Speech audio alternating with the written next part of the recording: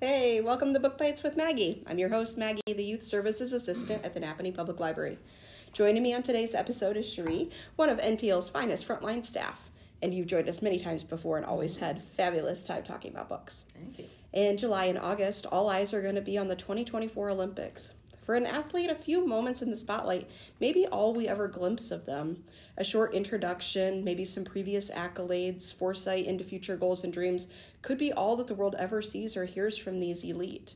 So on today's episode, we are going to be jumping back and forth talking about books that feature Olympic athletes. Maybe it's a memoir, a biography, something about the sport that they're playing, or a sport in general that maybe isn't even part of the Olympics. Cherie, do you want to kick us off on our first title?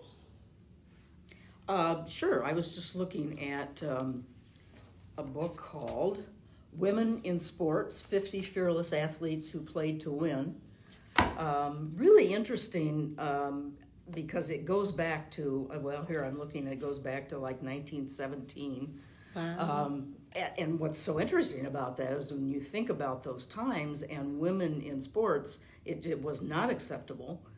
And these are women, many of them, let me just throw out a few names, like Wilma Rudolph and Babe Didrikson-Zaharias. I know she was a golfer. Wilma Rudolph was a track star. These were women who didn't just compete. They excelled. Yeah. Olympics and so on. And then brings us right up to present day with Lindsey Vonn, the skier, and Simone Biles, the gymnast, if anybody's watching. I like to call her the young lady who flies. She's so perfection in that. And this book just kind of highlights who they were and some of their struggles. Not a lot. It doesn't go into But like depth. over 100 years worth of content. Yeah. So is that a kid's book? I I mean, it's got lots of pictures in it. It's a teen book. A teen book. Yeah. Very fun. So it's not huge either. So No. as you're like kind of flipping through it, each maybe a couple pages is about a different athlete. Yes, it is. So. And just a little kind of a synopsis of their careers and who they were and where they came from and how they excelled, what sports they were in. So it was pretty interesting. Yeah. So I thought it was funny that your first book was about women because mine is too. So Okay. Aime Alley Card, I'm going to say this wrong, the Tigerbelles, Olympic Legends from Tennessee State. This is a brand new book that just came out in January that we've been processing. So I have not had an opportunity to read it yet, but I was so intrigued by this. So this story, it follows the 1960 Tennessee University State all-black female track team. Wow. Isn't that so cool? Yeah, it really is. So this is the year that the Olympics were in Rome, and it follows not just one athlete, but this whole team, and beating the odds against the backdrop as America is changing, with the Jim Crow era. This one does feature Wilma Rudolph, who you also mentioned in your little book there, and I can't wait to read this one. I think I'm going to use it for one of my tasks for Expanding Horizons this year because it just looks absolutely interesting. So it goes back and forth between talking about how they were on a shoestring budget and had to work on a dirt track. Could you imagine training for the Olympics on dirt? And then how that would change your running style before you actually competed. So they jump back and forth between Texas, Tennessee. They have training in Kansas, and all their media events are in New York City. So I've got to imagine in my head that some of these athletes, going to college was already this huge endeavor. Huge. And then to be taken on, multi-state media blitzes and trainings and things like this, it's probably just surreal. Mm-hmm. And an impossible dream come true. So this one, again, it only just came out in January of this year. And I'm sure that it is going to be a favorite. Are any of those women still living? It says it is based on memoirs and interviews with surviving team members. So maybe not all, but it does include experts from the coach. And so it says Wilma Rudolph, Barbara Jones, Lucinda Williams, Martha Hudson, Willie B. White, became known worldwide. So it is an all-black women's track team.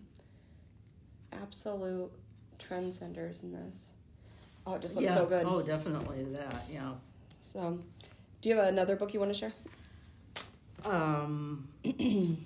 Well, how about the movie? There's a movie, and I think there was a book written from the movie. It's called Chariots of Fire. It came out in 1980. No, that's not right. Early 80s, though, I believe, if I'm remembering right. That's like 45 years ago. Yeah, I know. It won, I believe it won the Academy Award that year. That sounds right, yeah. And I know the music did. If you hear the music, you'll recognize the theme. It's about these, primarily it's about these two British track athletes. One is Jewish, the other is, and his name is Harold Abrams, and the other is Eric Liddell. One's Jewish, or Harold is, and the other is a devout Christian. And what was interesting about him is that, first of all, he got a lot of criticism from his family for competing. They thought it was not in deference to God to compete. And he felt that it was in the glory of God. That was his message. But interestingly, he would not compete on Sundays. And in the Olympics, some of the metered trials are on Sundays. And what happened with that, he ended up giving up. He was in the 200 meters, I believe it was. He ended up giving that up and trading with another athlete who ran the 400. Not something that he had trained to do, but he ran it and he won. A race that was twice as long. Yes, that was twice as long. I don't think I ever realized that. This all took place the 1924 Paris Olympics. So at that time there was well, as there still is today, a great deal of anti-Semitism. But in Europe, things were starting to, deteriorate towards Nazism and so on. So Harold Abrams had a very difficult time of it, not only here at home, but also there in Europe in training and so on. Eric Liddell went on and went back to being a missionary in China. When the war broke out, he was captured and lived several years in a Japanese prisoner of war camp and died there in the prisoner of war camp. So it's quite of an amazing story of these two athletes. The other fellow, Abrams, became one of the kind of the in the hierarchy of British athletics. So he was really honored and quite the statesman for British athletics. So they both excelled under some pretty extreme. Did you say the movie came first or the book came first? I believe the movie did. Okay. And then they made a book based on it. Yeah. I didn't. Okay, so that was 1924 Paris. That's where the Olympics are this year, is Paris, right? Yeah. Is it always follow that? Like 100 years later, it's in the same city? Maybe that's a coincidence. Yeah, I think might be. Because I think the cities have to bid on the Olympics. Oh, that's true. Yeah. Yeah. Because the next one is in L.A. It is in L.A. Yeah. I doubt that they were in L.A. in 1928. No, they have been in L.A., but I don't know when that was. Okay, do you know Apolo Ohno?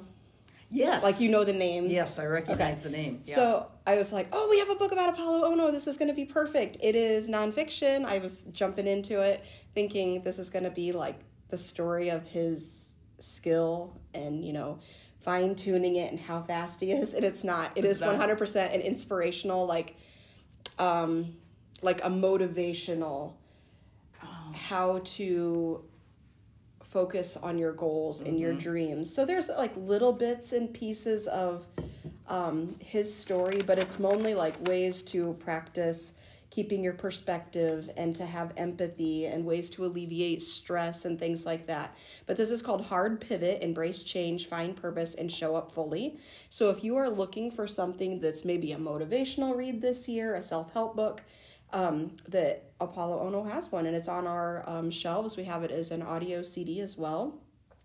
And so, I'm assuming...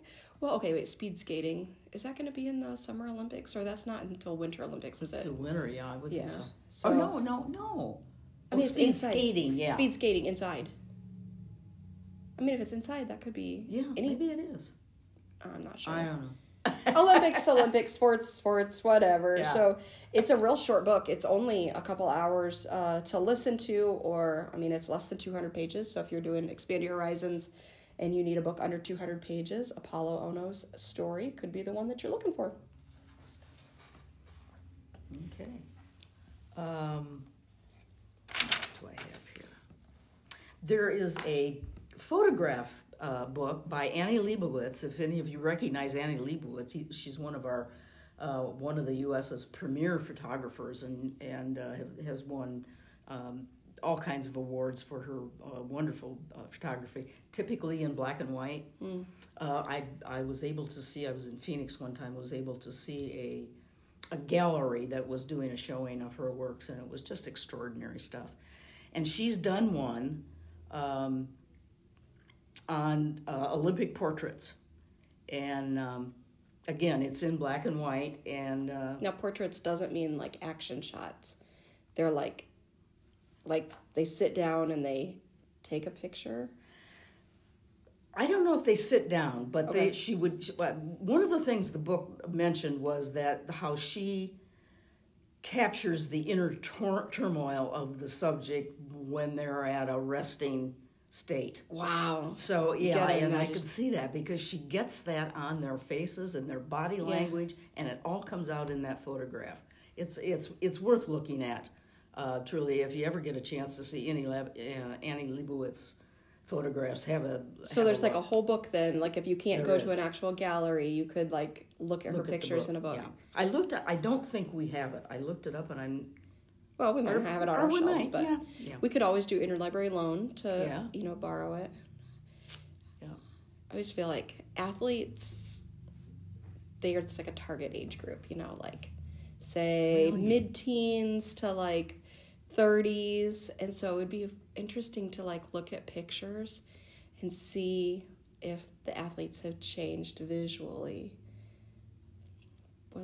I don't know. I love pictures, so that sounds really appealing to me. You mean from like past to what they look like? Well, today? I mean, like you were saying, Simone Biles. This will be her third Olympics, and she's younger than I am. Yeah. So I'm like, okay, she's still in her 20s, isn't she? Probably, yeah. Is, maybe. But I mean, like you would think that when her portrait, if it was captured by this photographer, how much has changed in 4 years, in 8 years, in 12 years. Yes, she was a teenager when her first one. Yeah. Can you imagine having lived that much life so quick? And then in the spotlight on top of it all. Yeah, especially someone like her. And then it's not just one moment in history that you are in the spotlight. It is like, if you fall, everybody sees you. Everybody sees you. If you fail, everybody sees you. Well, she had, speaking of Biles, it wasn't 4 years ago, she withdrew. Yeah. And, and talked about the pressure and the stress that these athletes are under, and it just got to be more than she could deal with. Yeah. She had the good sense to withdraw. Oh, for sure. Do something about it. Yeah. It could have gone very, very differently if she tried and, fell under pressure. Yeah. So not all Olympic athletes are built the same. Josh Sundquist has a book, Don't Just Fall, How I Grew Up, Conquered Illness, and Made It Down the Mountain. I have not heard of this athlete before, but it came up in one of my searches. It's quite old, 2009, but it follows, it's a memoir biography, and it follows an athlete from the Paralympics, which I thought was quite interesting. So Josh was born normal, but as a 9-year-old, his entire life changed. He was diagnosed with Ewig's sarcoma, and ultimately he ended up losing an entire leg to the disease. And it is a pivotal story of him not letting the lack of a leg keep him from a mountain where he just absolutely triumphs on skis. And so this is the story of his family, who is more or less underprivileged. Their father is a aspiring pastor, and the mom is homeschooling him and his siblings. And, they've got a very minimal budget, and then how being an athlete is not cheap. No. I think about the gear and maybe memberships and ski, travel, training, travel, all these different things, and how they were able to come alongside him and utilize all of his gifts and talents. So this is written as a memoir biography, but it also features, overcoming disabilities, and it's slated as being a really good inspirational book. So Josh Sundquist is an athlete that I now have on my radar as somebody to watch and cheer on from afar. I am not able to stand on skis on 2 feet, so if he can do it on one, amazing, amazing things going for this young man. The Paralympics or any kind of para sports, people who just overcome the just gargantuan challenges. I wish that they were publicized the same way that the traditional Olympics are. It would be so much fun to watch and raise our children that you do not have to be perfect in the world's eye to compete and to put your best self forward. I think that's an inspiring message for all of us. So, some years ago, my recollection is that it was the mid-'80s, I had the privilege of being able to participate in the Special Olympics. They were at Notre Dame that year. And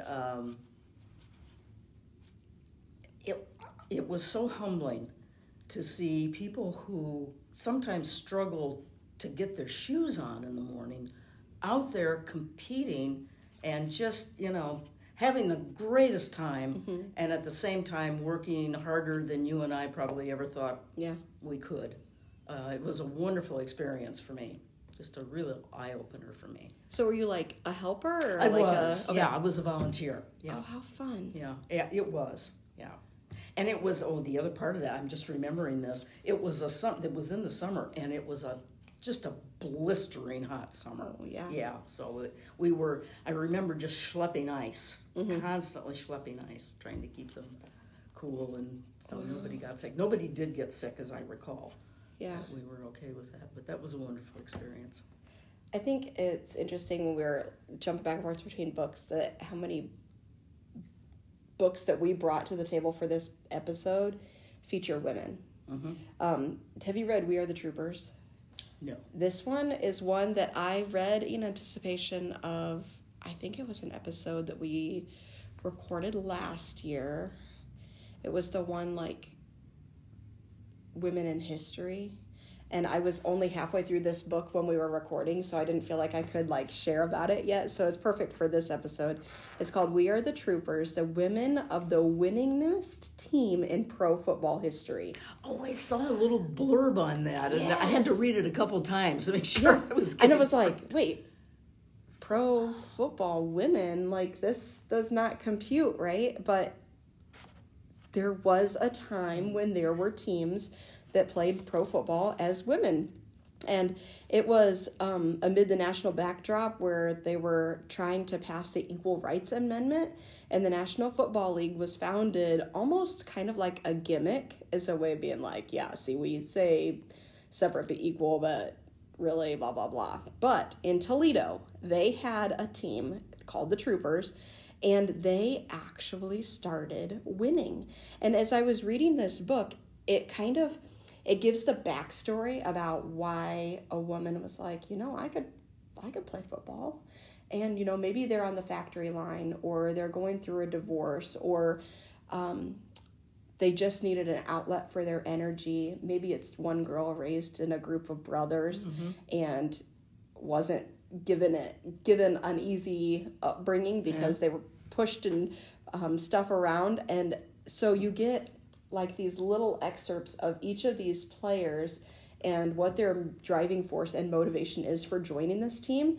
Now, they are making a little bit of money, and so for some of them, the money of having maybe a job in 1970s is what makes them want to join the team.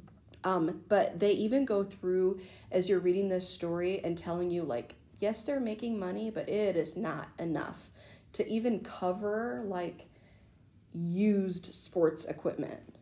And they're using non-traditional helmets, and you can now 50 years later how awful that would be to use equipment that is not perfect for a sport. Yeah. And then to be trying to make history and doing so, it was unfathomable. But this book was fantastic. I actually, at that point, had gotten it from Interlibrary Loan, and the pictures inside were fantastic. And it follows this whole team, and not just as they're coming together, but also as they start to fall apart as a team. But we are the troopers, the women of the Winningest, I can't say that, the Winningest team in pro football history by Stephen Guinan. So, fantastic story. It was written in 2022, so it's only a couple years old, but it's part of that history I knew nothing about. I would have laughed when somebody said pro football for women. Well, we've heard about pro baseball women's teams during the war, World War II particularly, they played. And, of course, women's basketball is pretty much it is a national sport now. Yeah. But it's got to start somewhere. Yeah, I never heard about football. Maybe within our lifetime or in the next generation's lifetime, it'll be a thing again. Maybe. I don't know. Ooh. We'll see. Yeah.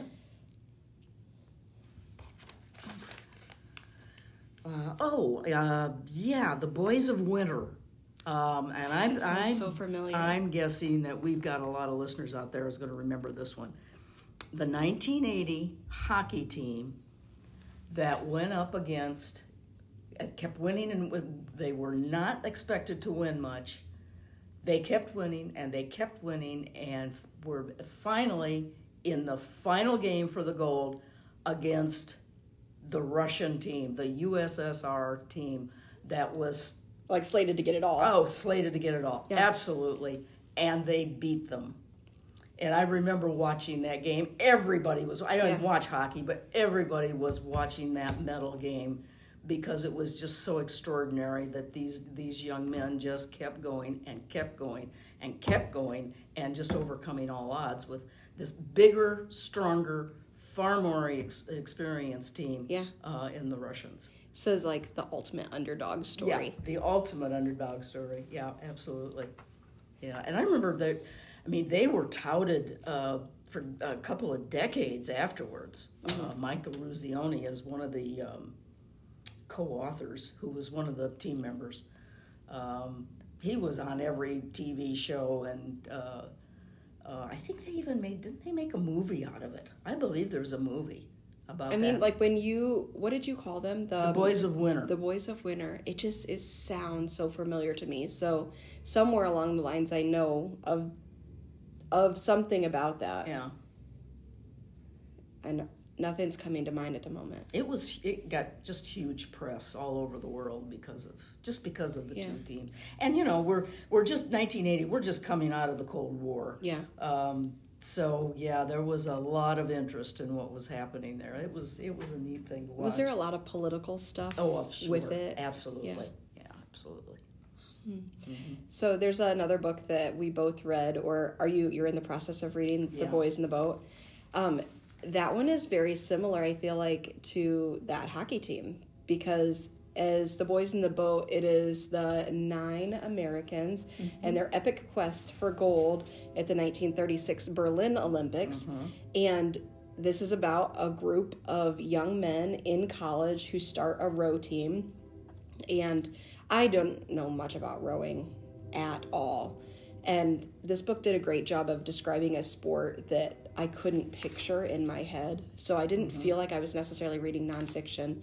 And it's been a good 10 years since I read this book. But going to the movies and seeing it on screen, it matched what I imagined in my head. And that's what a really good nonfiction author can do for you, is to take something you're not familiar with and draw that mental picture. And so you get to experience the angst and the turmoil of what some of these athletes are trying to do. So in our story, some of our athletes, they don't even have the means to pay their tuition. And so they're joining a row team in effort to secure lodging to help them with their tuition, and then maybe make a little bit of money as well to put aside. And they join this row team, and their drive for success goes above themselves, and they have to come together as a team. And it is absolutely a story of overcoming. So when you're talking about the hockey team and their their ultimate game against the USSR and how far they came together as a team and how they were underdogs. The exact same thing happened with the boys in the boat, because they weren't even like the upperclassmen team. Yeah. You know, they were so new to the sport, but they got it. They figured it out. They timed faster. Is that how you say that? Timed less. They could row quicker. We'll do that. They could row quicker than the people with more experience. And it could have been just a crazy coincidence or whatever, but you know, as you're following them and they're going through all these different timed trials, and again and again and again, they are put up against odds where they should not have been able to excel, but they do. Yeah. And the whole world's watching. Now in this one, the 1936 Berlin Olympics, it is like right in the middle of Hitler's, you know, coming to power. So how far are you in the book? I actually haven't started. Oh, you haven't? I thought that was your bookmark inside of there. No, it isn't. No. So as you're reading this, it's almost like, you know, everybody loves Hitler as you're reading this. And everybody's cheering for him when he gets to the stands and all kinds of things. And that is an interesting perspective, considering what we know and how we feel about his term in power now. Very interesting. I think you're going to really like it. Perspective of looking back on what took place through those years. Yeah. And for us, pretty interesting how they were just kind of stepping into it, not knowing what they were. Right. I feel like I probably gave you a clue as to how it's going to end, but the title does that too. Their epic quest for gold. Mm-hmm. They're going to be in the Olympics. You're going to know that just by the title. Yeah, sure. When you're, you know, jumping into the book. So it was a fantastic read. And it worked, again, I read it several years ago, but it would work if you were doing the Expand Your Horizons task for a book to a movie, since it's, it was in theaters. I don't know if it still is, but by the end of the year, it'll be on streaming, I'm sure, and Blu-ray and DVD and everything else. So you'll have access to the book as well as the movie. They did a great job with that one. Mm-hmm. You have another one you want to share? I do, and actually it goes along with that. It's perfect. The Untold Story of Jesse Owens. He's in this. Well, the 1936 they're like, Olympics. They're standing in like an atrium, and they were like, "Hey, you're the runner," and they're like, you know, both getting ready to represent the United States, and he was an African American, which of course the whole racial thing was coming to the front there in Europe or in Nazi Germany. He was the son of a sharecropper, grew up very, very poor, and you know, he was able to compete and competed at the highest level, went to these Olympics, and they talked about in the book, they talked about he talks about how he walked into the arenas with the Nazi flags flying everywhere. They were surrounded with them. Yeah. There were stormtroopers all over the Olympic Village. It was very intimidating, and particularly for a black man to be in that environment. But he ran his race, or however many races, and he won the gold medal, you know, kind of falsifying the whole Aryan supremacy theory that Hitler had. And then he went on to be, you know, really popular. He wasn't a terribly successful man in the U.S., but he did. He was successful. I shouldn't say he wasn't successful. He just didn't become a wealthy man. Yeah. And but his name, I mean, everybody knows who he is. Still knows who Jesse Owens. Yeah, right. He died rather young, mid-60s. He was a heavy smoker, oddly enough, being a runner. And he died of lung cancer. Wow. Yeah. Mary Sanders is,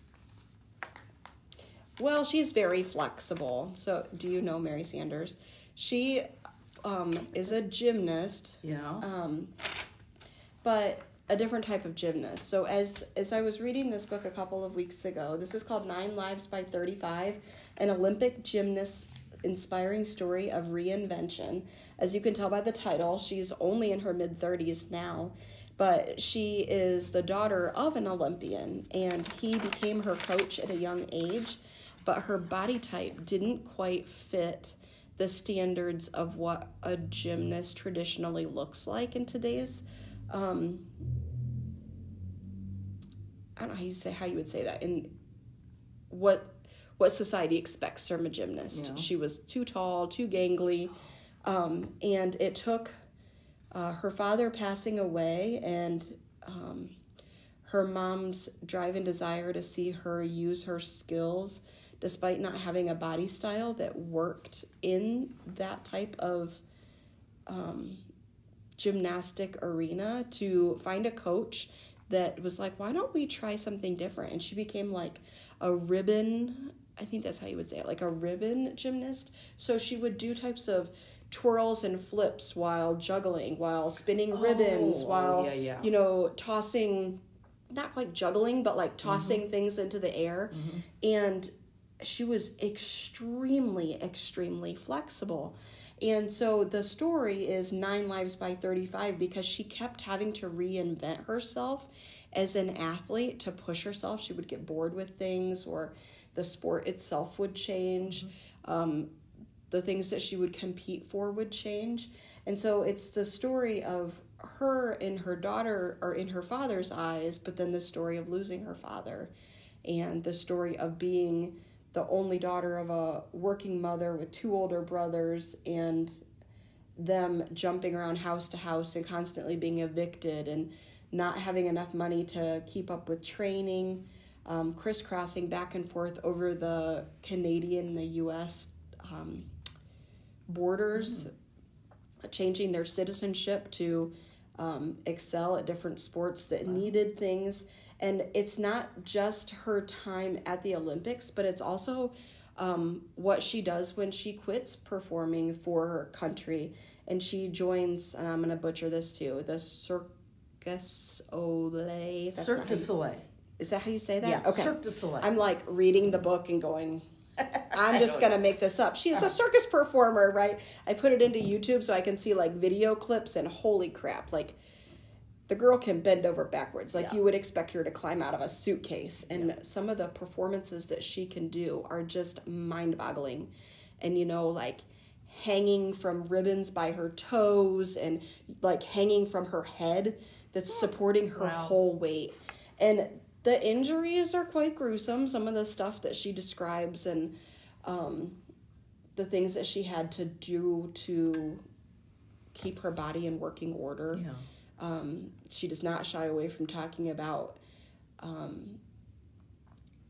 training and being around other athletes with eating disorders, but she talks about just being so busy and so tired that she would miss meal after meal after meal herself. And she's like very clear in saying that's its own type of eating disorder, just not taking care of yourself. Yeah, exactly. It was very interesting to read, from the perspective of somebody who is younger than I and has reinvented themselves over and over and over again. And not just as an athlete, but she becomes a director of the, say it again, Cirque du Soleil. There you go. Yeah. So she writes up scripts. Oh, is that right? And she toured with them. And now she's a young mom. She's married. She's kind of had to go through the trials of the trainer that took advantage of a lot of athletes. That is still very much a current events thing, where he's got quite the prison sentence still to pay in retribution for some of the heinous acts that he did. And Mary is right in the thick of it too. She could tell something was wrong, but wasn't taken seriously when she tried to bring attention to her own mishandling, and because she wasn't understood and heard and believed the first time she shared with somebody, she just kind of closed it up, locked it away, and didn't say anything to anybody else. But it's a very quick read, but when you are going through it, it's told in the first life, the second life, the third life. And I mean, I think that the alliteration of her being so flexible, and I think about the 9 lives of a cat, you know what I mean? She's going to land on her feet and she does not always land on her feet, and she gets extremely, extremely hurt in some of these things. And so it's not going to be a story for the faint of heart, but it is an inspiring one all the same. So that's Mary Sanders, 9 Lives by 35, an Olympic gymnast inspiring story of reinvention. And it's just a quick read. It's just over 200 pages with pictures. And you'll be able to find it on our display shelf with all the rest of the books. And it has like a whole section of full color pictures inside of it too that you can reference as you're reading to maybe understand different things that she is talking about in book. You know, we touched on the stress that these athletes are under. Yeah. But you're bringing up also the abuse that so many of them, a lot of young women, some young men as well, but particularly the young women have suffered over the years, and what has come to light just in the last few years. Yeah. And you think back to those earlier days when young women probably were abused. No one would have believed them. Right. Or if that's all that it is, it's worth it to be able to go to the top with that coach or that training I'll put system. Up with it because I've got a goal in mind, kind of thing. That or my parents are paying too much for me to go to this gym or this facility, or is mind-boggling. It really is. Yeah, just real tragedy there. Do you have any other books? I don't. I don't either. We got through this pretty quick. We did. That's okay. These are obviously not going to be the extent of sports books or books about Olympians that you could be reading. We'll have the ones that we have in our collection that are not currently checked out on display all month long. If you are looking for other titles, though, that would work for the Expand Your Horizons task of an Olympic or sports-themed read, be sure to touch base with any of our staff, and we'll help you find not just biographies, but something that suits you and maybe interests you. So thank you so much for listening to our episode of Maggie's Book Bites. Again, these books are going to be on display at the library all month long. This podcast is catering to our local library community. So if you already have an Nappanee Public Library, stop in, give us a call, and we'll be happy to put these titles aside for you, and you can pick them up on location. To learn more about the services and the programs provided, visit us online at nappaneelibrary.org. We hope that you'll join us next time as we have another episode featuring books, get this, and movies about Tom Hanks. I'm so excited for that one. It's going to be so fun. He's got many lives himself. Yes, he does. Yeah. If you have stumbled on Maggie's Book Bites from outside of our greater Nappanee area, don't be afraid to check your own libraries, your own bookstores, and you too can find something that is going to expand your reading in so many different ways. We hope that something we've mentioned today piques your interest. Thank you for being a wonderful co-host today. Oh, my pleasure. Yeah, we always have so much fun jumping back and forth, and I'm going to have to definitely look into some of the books that you mentioned as well. And yours too. Yeah, some real thought-provoking books that you mentioned. Very good. Yeah. Well, thank you for listening. We'll catch you next time.